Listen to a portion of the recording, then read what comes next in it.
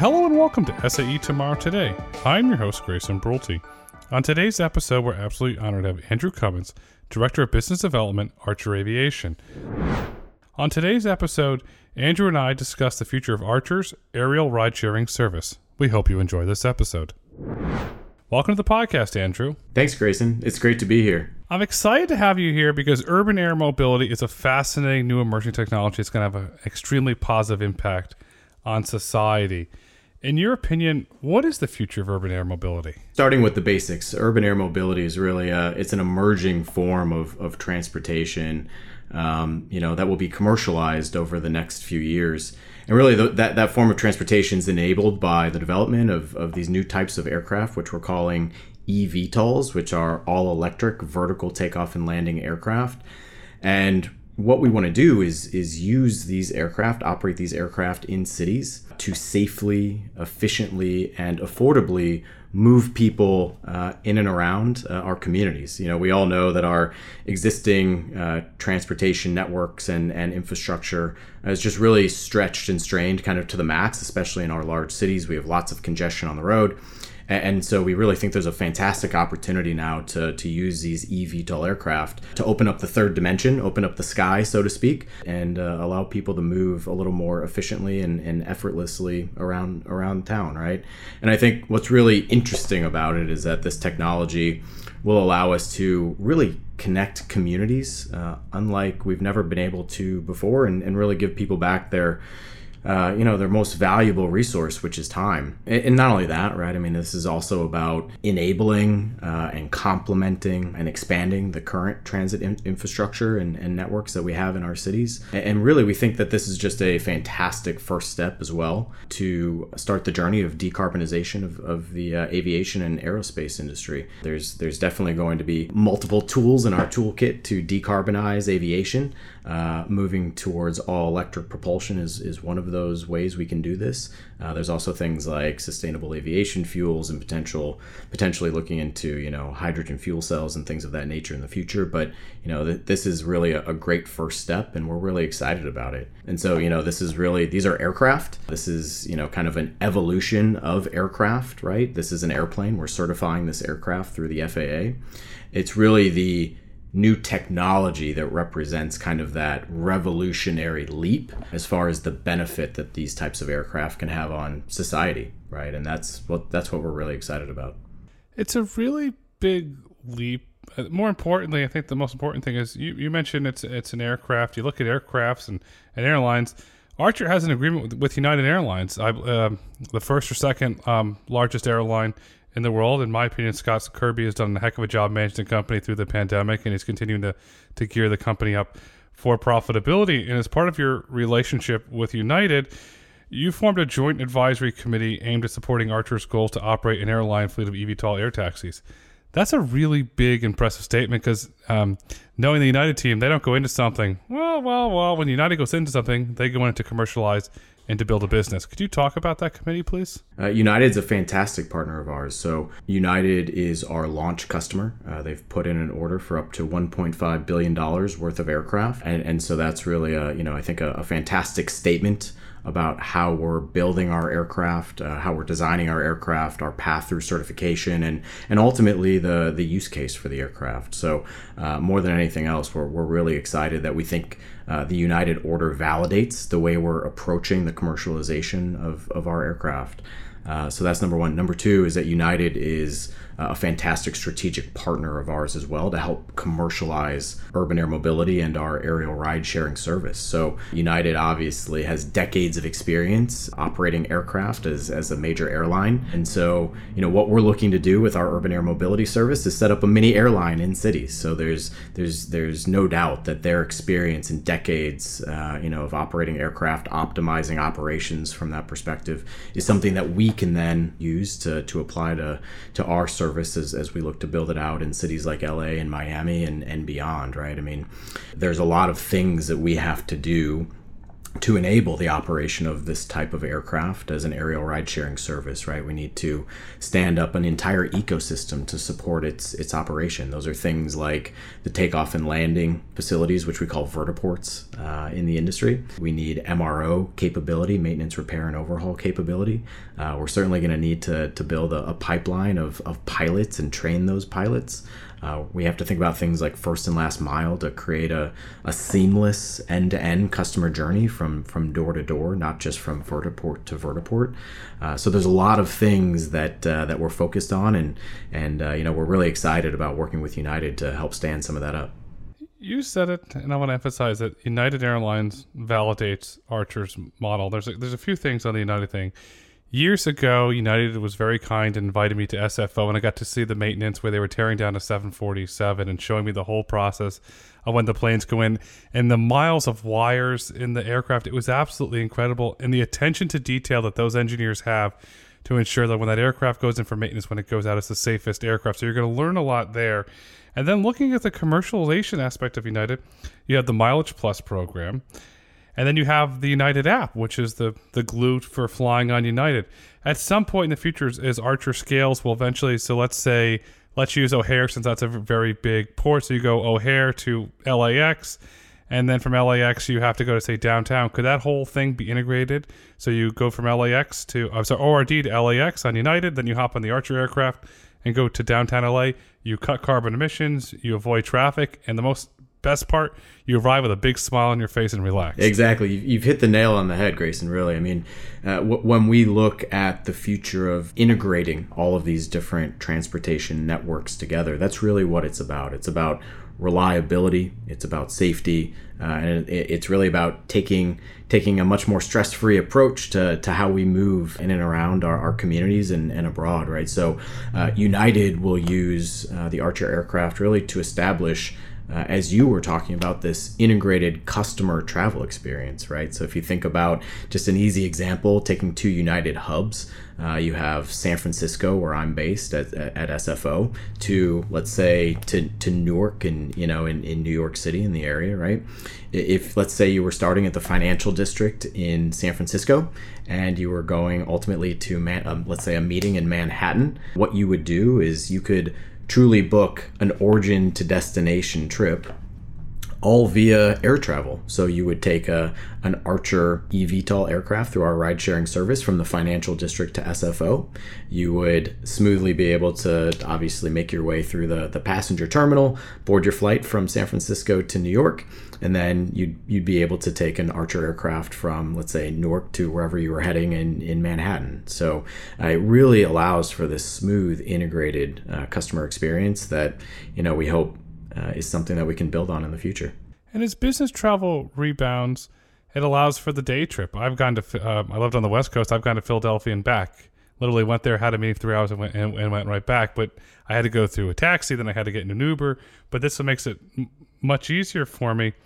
As you're looking to roll out the Archer service, you have partnerships with LA and Miami. I'm very familiar with both cities. Both cities are unique cultures, landscape. Miami is concentrated in the Brickell area, then South Beach, where LA is just this incredible sprawling metropolis that only seems to grow. How will you integrate Archer into those cities, since they're two completely unique cities but well-traveled cities for destinations? You're absolutely right. So at Archer, we have announced LA and Miami as our launch cities. We are really excited about bringing our service to those communities. If we step back and really think about the types of environments that are attractive for the early operations for our aerial ride sharing service, what we look for is a lot of what LA and Miami have to offer, right? So both cities really offer many of the traits that make an urban air mobility service attractive, right? They're large population centers that have challenging ground mobility. There's terrible congestion really in both cities.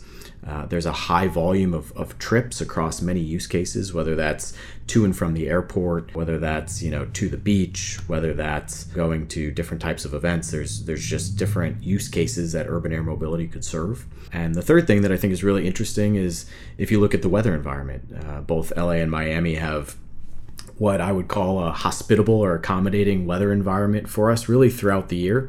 Maybe Grayson, I know you said you're in Florida. Other than the occasional pop-up shower or unfortunate hurricane that might hit, generally you've got warm, sunshiny days for the majority of the year. So those are things that we think are really important, especially as we launch our operation.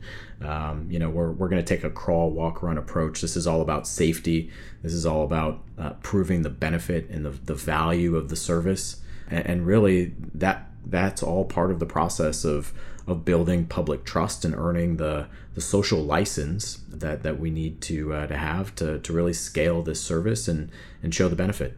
Public trust is key. This was under Mayor Gimenez, who was the county mayor of Miami. Now Congressman Gimenez did a really good job of developing public trust around the autonomous vehicles that were rolling out of Miami, developing public trust around the scooters there. And Mayor Gimenez always took a county first approach. And so if you look at Florida, so we get hurricanes, but you get it 5 days notice. And then you get the traffic going out of Miami. I could see a point where as you're working with Mayor Cavallo now, who's the mayor of Miami-Dade County, okay, we're going to use the Archer aircraft and we're going to lift people to the airport. We're going to lift them to the Bright Line to cut down on that congestion. That's an incredible way for you to build public trust in that community when these events are coming, and okay, our aircraft must be docked and secured 2 days prior, but you have that and you're going to build trust. Is that something that you're looking at to what are those problems in the community that we can help solve? That's what's fantastic about this technology and these new aircraft is there's many different use cases or mission profiles that we can apply these aircraft to. So, we've generally talked mainly about the passenger carrying use case, and there's no doubt that that's really attractive. But there's other types of use cases, whether that's through the Department of Defense potentially with things like resupply missions or training. There's other use cases around cargo, middle mile logistics. And then, as you were hitting on, Grayson, emergency services. There's a lot of challenges that we have in our communities that we can use these aircraft and this technology to help solve. And again, be one of the tools in our tool belt, to address those issues. I mean, you're talking about emergency response for hurricanes that are coming in Florida. We have similar types of natural disasters out here where I live in California around wildfires. So there's interesting use cases around, air ambulatory and other emergency response services. So that's where everything comes together around earning the public trust and social license is showing truly the benefit of these aircraft and how it improves our lives in every way. It's going to improve their lives in a lot of ways. From a range perspective, how far will the aircraft be able to fly? Yeah, so it's a really good question. So based on battery technology today, we are developing an aircraft that has a pilot plus 4 passengers. So there's technically 5 seats in the aircraft.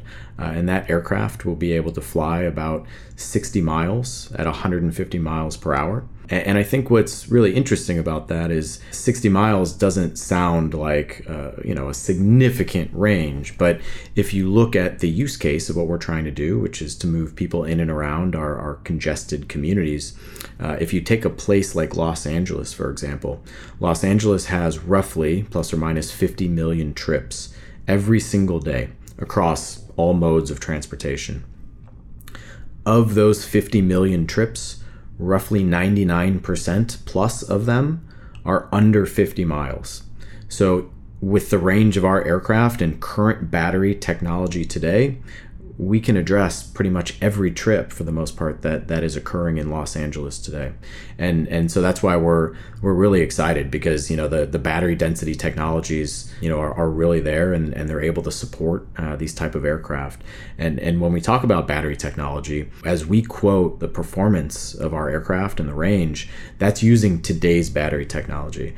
That does not require some breakthrough in kind of battery cell technology or battery density technology at the cellular level. We can do that today. And obviously as batteries improve and the battery densities improve, so too will the performance of our aircraft. And that's really what's exciting is that this is really just the beginning and we have so much room to grow. It's just the beginning, but I want to stay on the LA here and give you a couple scenarios. And so I lived in Hollywood and I lived in Beverly Hills, and we go over the hill and you go to the valley, and there's a lot of individuals that live in the valley, and you have the Burbank Airport out there on Bob Hope Road. Is there a scenario in the future where a passenger can drive to the Bob Hope Airport in Burbank and then take an Archer to LAX to get on an international flight instead of having to all the carbon emissions sitting in? You could be 2 hours in traffic on a bad day. It could be an hour in traffic on a good day. But the Archer, I'm assuming, 10-minute flight, 15-minute flight? Are you looking at scenarios like that to help reduce congestion on the streets? So that's why LA is such a fantastic potential market for us, is that, like you said, Grayson, there are trips in Los Angeles today, whether that's from Bob Hope Airport to LAX, whether that's from downtown Los Angeles to the Santa Monica Pier. We're talking about trips that are 10, 12, 15 miles as the crow flies kind of in nature. But some of those trips can take upwards of an hour and a half plus when taking a car on the ground today, right? And that's really where the value proposition comes in, is that, we can fly those 10 or 15 miles in 10 minutes or less. So even when you account for the first and last mile portion of getting maybe from wherever you're starting, whether it's your home or your office, to the kind of the takeoff vertiport, and then all the way to LAX, in this example, you're still talking about 50+% of your time saved. And we think that that's really valuable, really powerful. And especially when you take into consideration that over time, we're confident that we're going to be able to offer this at a price per passenger mile that is competitive with ground ride sharing today. So not only is it safe, not only is it convenient, but it's also affordable. And that's really our goal, right? If this is not supposed to be just another form of transportation for those purely with means. We really, truly want to offer this to the majority of our communities. And if we haven't achieved that, then, we still have a lot of work to do. Affordability will drive adoption. You mentioned vertiports. Archer has a partnership with Reef.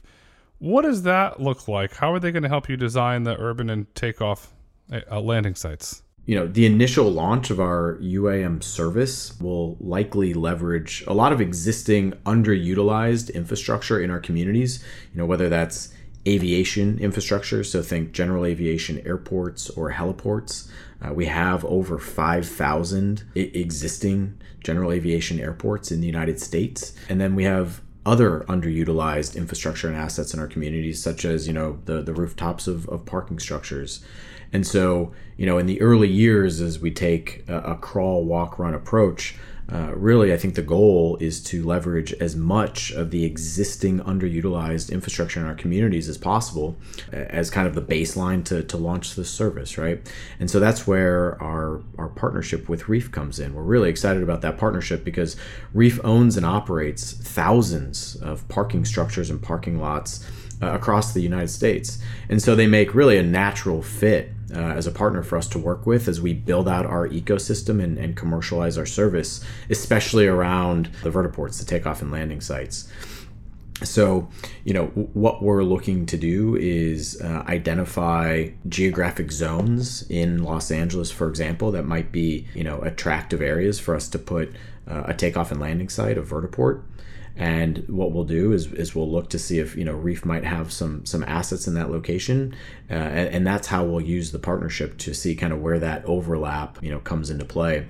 And so I think parking structures are really interesting if we just step back and think about parking structures overall as a network of vertiports. Parking structures, I think, have really three kind of main qualities or benefits to them, right? So their parking structures are generally very well located in our communities. They're generally built to hold large moving loads, right? You think about some of these parking structures, and especially in Florida where everyone seemingly has a relatively large truck or SUV, they can hold hundreds of these large vehicles. So they're built to hold large moving loads. And number three, they're usually underutilized in many cases, right? They're great assets, but we have ways to turn them in. Now we have a way to turn them into a more productive asset for the community. And so I think parking structures are really going to be a fundamental part of our early network. I know Reef pretty well, done a lot of on-the-ground due diligence and visiting parking lots. It's amazing when your curiosity will take you. And Reef, for example, has a parking garage in Miami in the Urban Design District. And the amount of electrical backhaul they have there for charging infrastructure, wow. It's highly scalable. Is that an advantage of going with Reef because they already have all the electrical infrastructure? So when your aircraft comes into charge, you don't have to say, "Hello, Mr. Energy Provider. Can we have energy here because we have to charge our aircraft?" These are all electric aircraft. We're going to need charging infrastructure, and Reef has certainly done a good job of kind of laying the groundwork of how to electrify certain assets in our community. So being able to take that model and apply it to our future vertiport sites is certainly something that's attractive to us. What will the charge time look like? Will it, when the passengers disembark, you'll be able to like a rapid charger? What will the charging look like? We will be able to leverage what today I think we're calling, level 3 charging technologies. So, you're talking about a Tesla supercharger. So something that's in the range of, roughly 250 kilowatt hours of charging. So ultimately, the time it will take our aircraft to charge is dependent on a couple variables. One of the variables is how much energy discharge did we have from the previous flight? How far was that flight? And then how much energy do we need for the next flight, for the preceding flight? I think the way we're working with our battery technology is to optimize how we're charging that battery throughout the course of the day.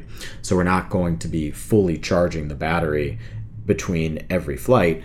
What you'll see, I think, is kind of a sawtooth sort of graph that shows that maybe we'll, at the beginning of the day, obviously charge the battery full. If we drain it to, let's say, 30% after the first flight, we'll charge it to, call it 70% for the second flight. And then it'll come down to 50% and then maybe up to 90%. And you'll have this sawtooth graph that shows how we're optimizing the energy usage off the grid, number one, and number two, managing the battery and the load on the battery throughout the course of the day. Well done on the battery management. It's going to, from a cost perspective, it's going to prolong the battery life, which will be really great for your shareholders. When you're going into a piece of infrastructure, obviously you have to have the charging infrastructure, but are there any other upgrades that have to be made in order for Archer to operate an eVTOL vertiport there? Yeah, so look, if we're looking at a parking structure, there's really very little retrofit that we need to do. You mentioned that we have to install charging networks or charging systems on the site to recharge the aircraft. But other than that, we would look to put a quote unquote terminal building there. So for the comfortable and kind of safe check-in and passage of our passengers, we're working with the FAA right now as we look to understand what the Federal Aviation Administration is going to require as far as the sizing of the FADOs and the gates. The FADOs are the takeoff and landing spots at the vertiports, and the gates are, as we think about gates, at an airport today, this is where the aircraft will park, charge, passengers will deplane, new passengers will board, the aircraft will be cleaned and checked and all that sort of stuff, right? So we're working with the FAA to understand what are the sizing requirements for those different parts of the vertiport, and so what we look to do is we're sizing everything to make sure that we've got enough space to land the aircraft, move the aircraft around, install our charging systems, install the terminal building, and really you have everything you need at that point. It all points to gearing up for commercialization. When is Archer planning commercial operations? We have been working with the FAA for the last 2 years on the certification of our aircraft. We've already achieved one of the major milestones in the certification process, which is called the G1. The G1 essentially establishes the basis of certification for your aircraft. And so we've already accomplished that with the FAA, and we look forward to collaborating with the FAA and working towards the full certification of our conforming aircraft. We are targeting the end of 2024 for the certification of that conforming aircraft, and then we will look to commercialize and launch the operation of our UAM service shortly thereafter in the first half of 2025. So, everyone says, this sounds like it's something that's 10 years down the road, and the reality is here we are in mid 2022. So this is something that's really just within the next few years. And while we have a lot to do, there's no doubt. I'm really confident that just based on a lot of the partnerships that we have and really the way the industry is developing and the fantastic collaboration that we're seeing from some of our city partners, we've got some great momentum and everything's moving forward. Collaboration and partnerships are the key for the future mobility. It's what's going to usher it in. On the backside of that, it's the public trust of the public. Trust your product. The community wants your product. It's going to be successful. When you look at this whole urban air mobility industry that's being built, what role do you see Archer playing in that new emerging industry? We're really doing two things, right? So we are designing, developing, certifying, and manufacturing an all-new, all-electric vertical takeoff and landing aircraft. And then the second thing we're doing is we intend to stand up and operate one of these mini airlines in cities as an aerial ride-sharing service, right? So at Archer, we're truly kind of at the forefront of the industry. We view ourselves and some of our current industry peers as really trailblazers and pioneers to bring this new emerging transportation option, to our communities.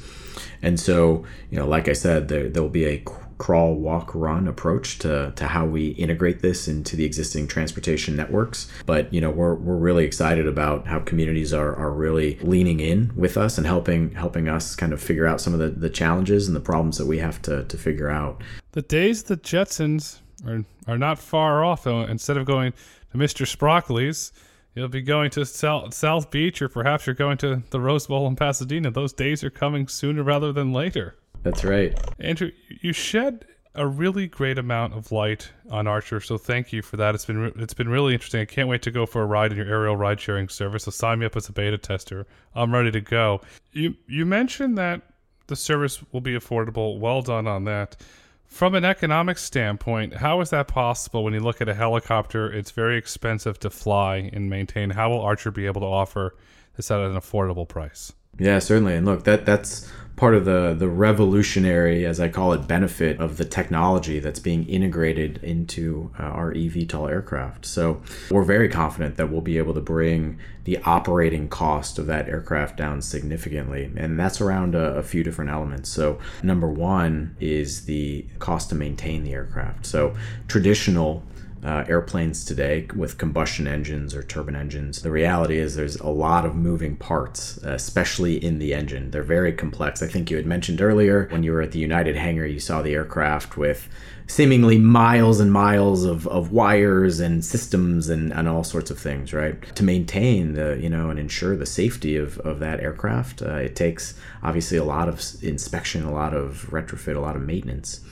Our aircraft will essentially be powered by a powertrain that is 6 battery packs driving 12 electric motors, which is significantly more simple than a combustion engine today. I used to work at Rolls-Royce, and Rolls-Royce makes fantastic engines for big wide-bodied aircraft, civil aircraft.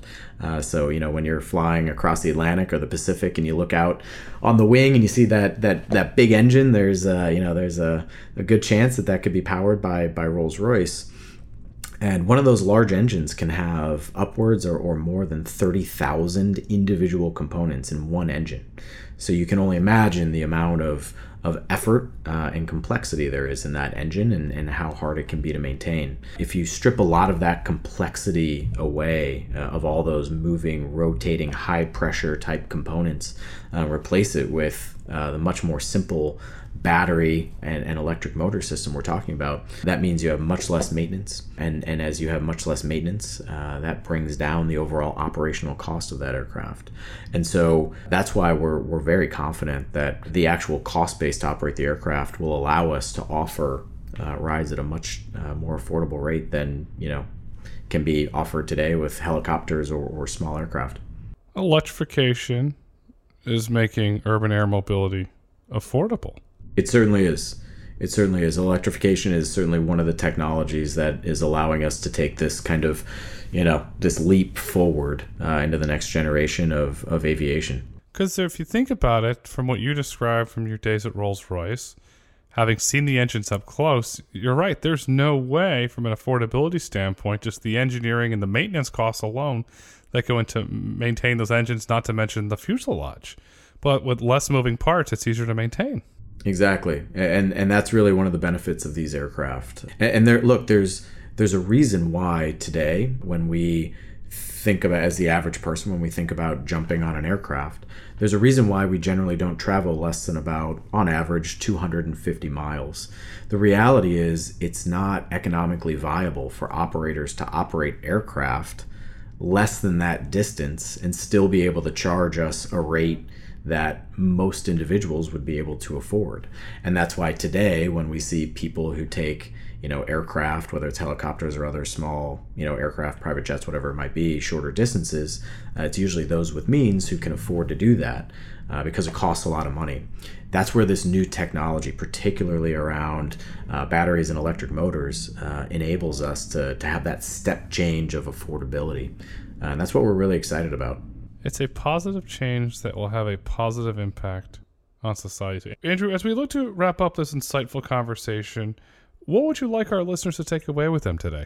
I think Archer's working really hard over the next couple of years to commercialize our service. In 2022, we've got some major milestones coming up, kind of in the near term. We're going to continue on with our flight testing campaign with Maker, which is our full-scale demonstrator aircraft, really to broaden the flight envelope and expand the flight envelope of that aircraft. And really, what we want to do is continue advancing some of the design capabilities of that aircraft, and really make sure we're testing all of the major systems and subsystems. So we're really excited about that. We're also going to be announcing the groundbreaking of our manufacturing facility later this year. That's going to be the home, or the future home, I should say, to our manufacturing capability. And so we're actually working with Stellantis, which is by volume the fourth largest auto manufacturer in the world to do that. Stellantis is the resulting merger of Fiat Chrysler and Peugeot. So we've got a fantastic partnership there. And then beyond that, it's continuing to work and collaborate with the FAA to certify our aircraft, and we'll also be announcing some other things around standing up the actual aerial ride sharing service. So the reality is Archer's UAM service is on the horizon. It's certainly not a 30-year out Jetsons type of thing. It's coming in the next few years, and we're really excited about it. Archer's well on its way. I'm excited about it. Our listeners are excited about it. So thank you for shedding the light on Archer today, because today is tomorrow, tomorrow is today, and the future is Archer Aviation. Andrew, thank you so much for coming on SAE Tomorrow Today. Thanks, Grayson. Really appreciate it. Thank you for listening to SAE Tomorrow Today. If you've enjoyed this episode and would like to hear more, please kindly rate, review, and let us know what topics you'd like for us to explore next. Be sure to join us next week as we speak with Eric Cowden, race engineer at Chip Ganassi Racing. He'll share how the latest race car technology transfers to the consumer vehicles and his experiences with the SAE Formula One team. SAE International makes no representations as to the accuracy of the information presented in this podcast. The information and opinions are for general information only. SAE International does not endorse, approve, recommend, or certify any information, product, process, service, or organization presented or mentioned in this podcast.